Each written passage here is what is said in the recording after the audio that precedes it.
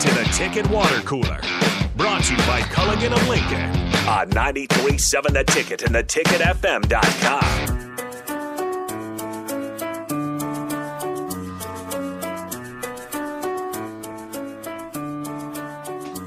We're back here on the Ticket Water Cooler, going to go over some Nebraska football history, going way back in the day. Before we do that, we do have to make a clarification. Luis Scola did play for Team Argentina. I don't think he ever played for Team Spain in the Olympics, so good on you, text line, for figuring that out and correcting us. Thank you, text line. Also, the Polish hammer, Marcin Gortat, when he was signed, you think he was supposed to be the answer for Washington, the missing piece. He was. He averaged 11 and 8.5 at Phoenix the year before you signed him. He never averaged less than that till his 5th year in Washington. He elevated his play when he went to Washington. Exactly. You're supposed to be the number 3. He was supposed to be the missing piece, and guess what? He wasn't. You signed him. He averaged 2 more points per game immediately the next year. Shot 1,000, or 100% from 3. By the way, probably hit 1. But he immediately was better, and he averaged another rebound per game. Telling you right now, he was the downfall of the Wizards. You always have to blame it on one player. Yeah. I'm blaming Marcin Gortat. I think it would be easy to do because he's slow, so you get frustrated with him. But see, I'm a big Marcin Gortat fan, so that Wizards team. Don't sleep on that Wizards team, Bock. They were pretty good.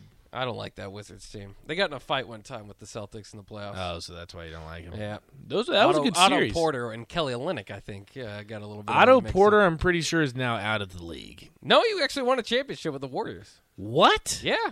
And signed not a great deal. I mean, he's Otto Porter, but signed a decent deal. You got a max at one point. Yeah. He signed a decent deal out of the Warriors. I don't know where he signed. I can't remember now, but yeah. He's still in the league.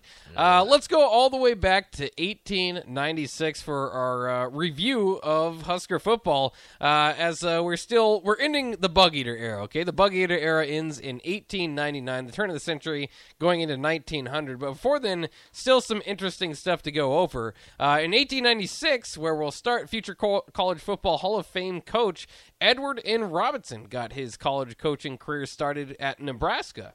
Their ex-coach Charles Thompson left for Arkansas after the 1895 season, so that's why. Robinson was the first Nebraska coach to require each player to pass a physical.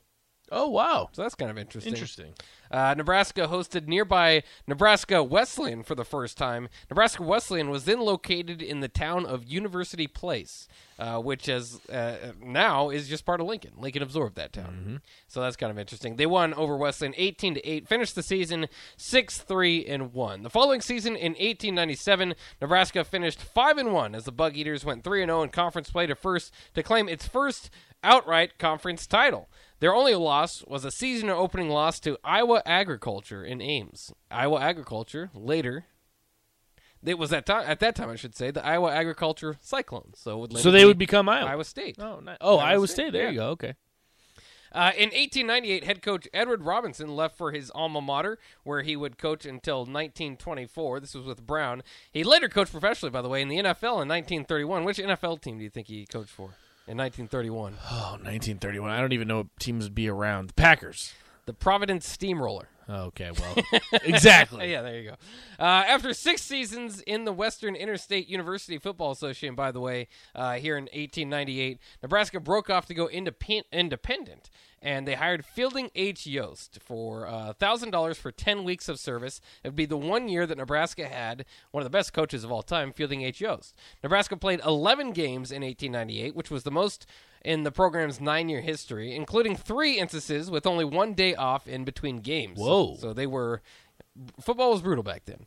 And Yost's first game, by the way, Nebraska set new program records for points scored and margin of victory with a 76-0 shutout win over Hastings. So take that, Hastings. Goodness gracious. Take that, Hastings. They did finish 8-3. Yost would move along, I think to Kansas was his next stop, but he would eventually make his way to Michigan in 1901.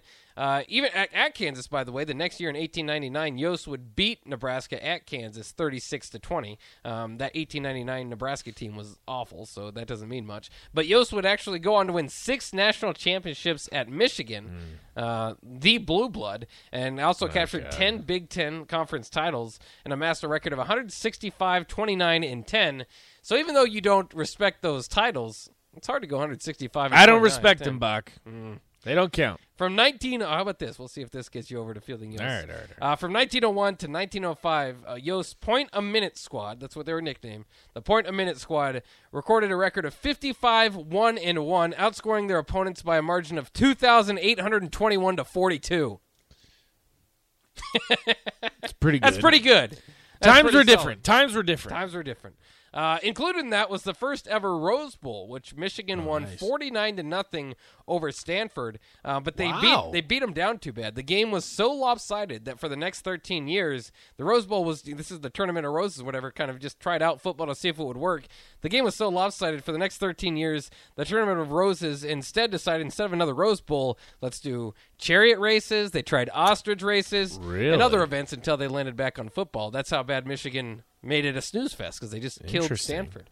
In any case, in 1899, Nebraska did not rebound well without Fielding Yost. They hired Alonzo Edwin Branch for his only season. It was also the only season Nebraska would have, first and only season under 500 in its first 38 years of football. Wow. So Nebraska, actually early football was pretty darn good. Started out pretty well.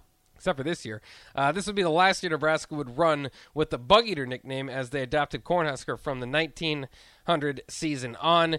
And I believe at that time, too, I think they won one game. I think they were like 1-9 that year. So that was a bad turnaround. Should have kept Fielding Yost, I think, in hindsight, you would probably say. Well. Maybe double his salary to $2,000. Who knows how long See what happens. Still not respecting Fielding Yost titles over there at Michigan? No. They played football. They had to go out there. People died on the field. I know. I understand that. That was very serious stuff. A crazy time. The leather helmets. This might have even been before the helmets at all. Yeah, it might have been.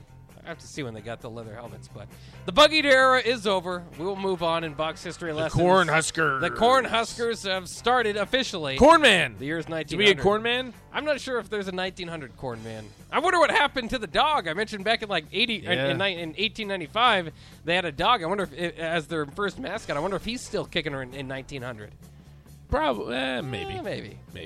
Couldn't get hit by a car back then, so that's good. That is true. Cornman is on his way in Box history lessons of the future. We'll take a quick break, though. We're not going to break up the band. We'll stay as is because Strick is off in Vegas. So got a busy On the Block show coming up, and we'll even preview Northwestern, which we failed to do in this hour because we got started talking about Martin Gurtat and gambling.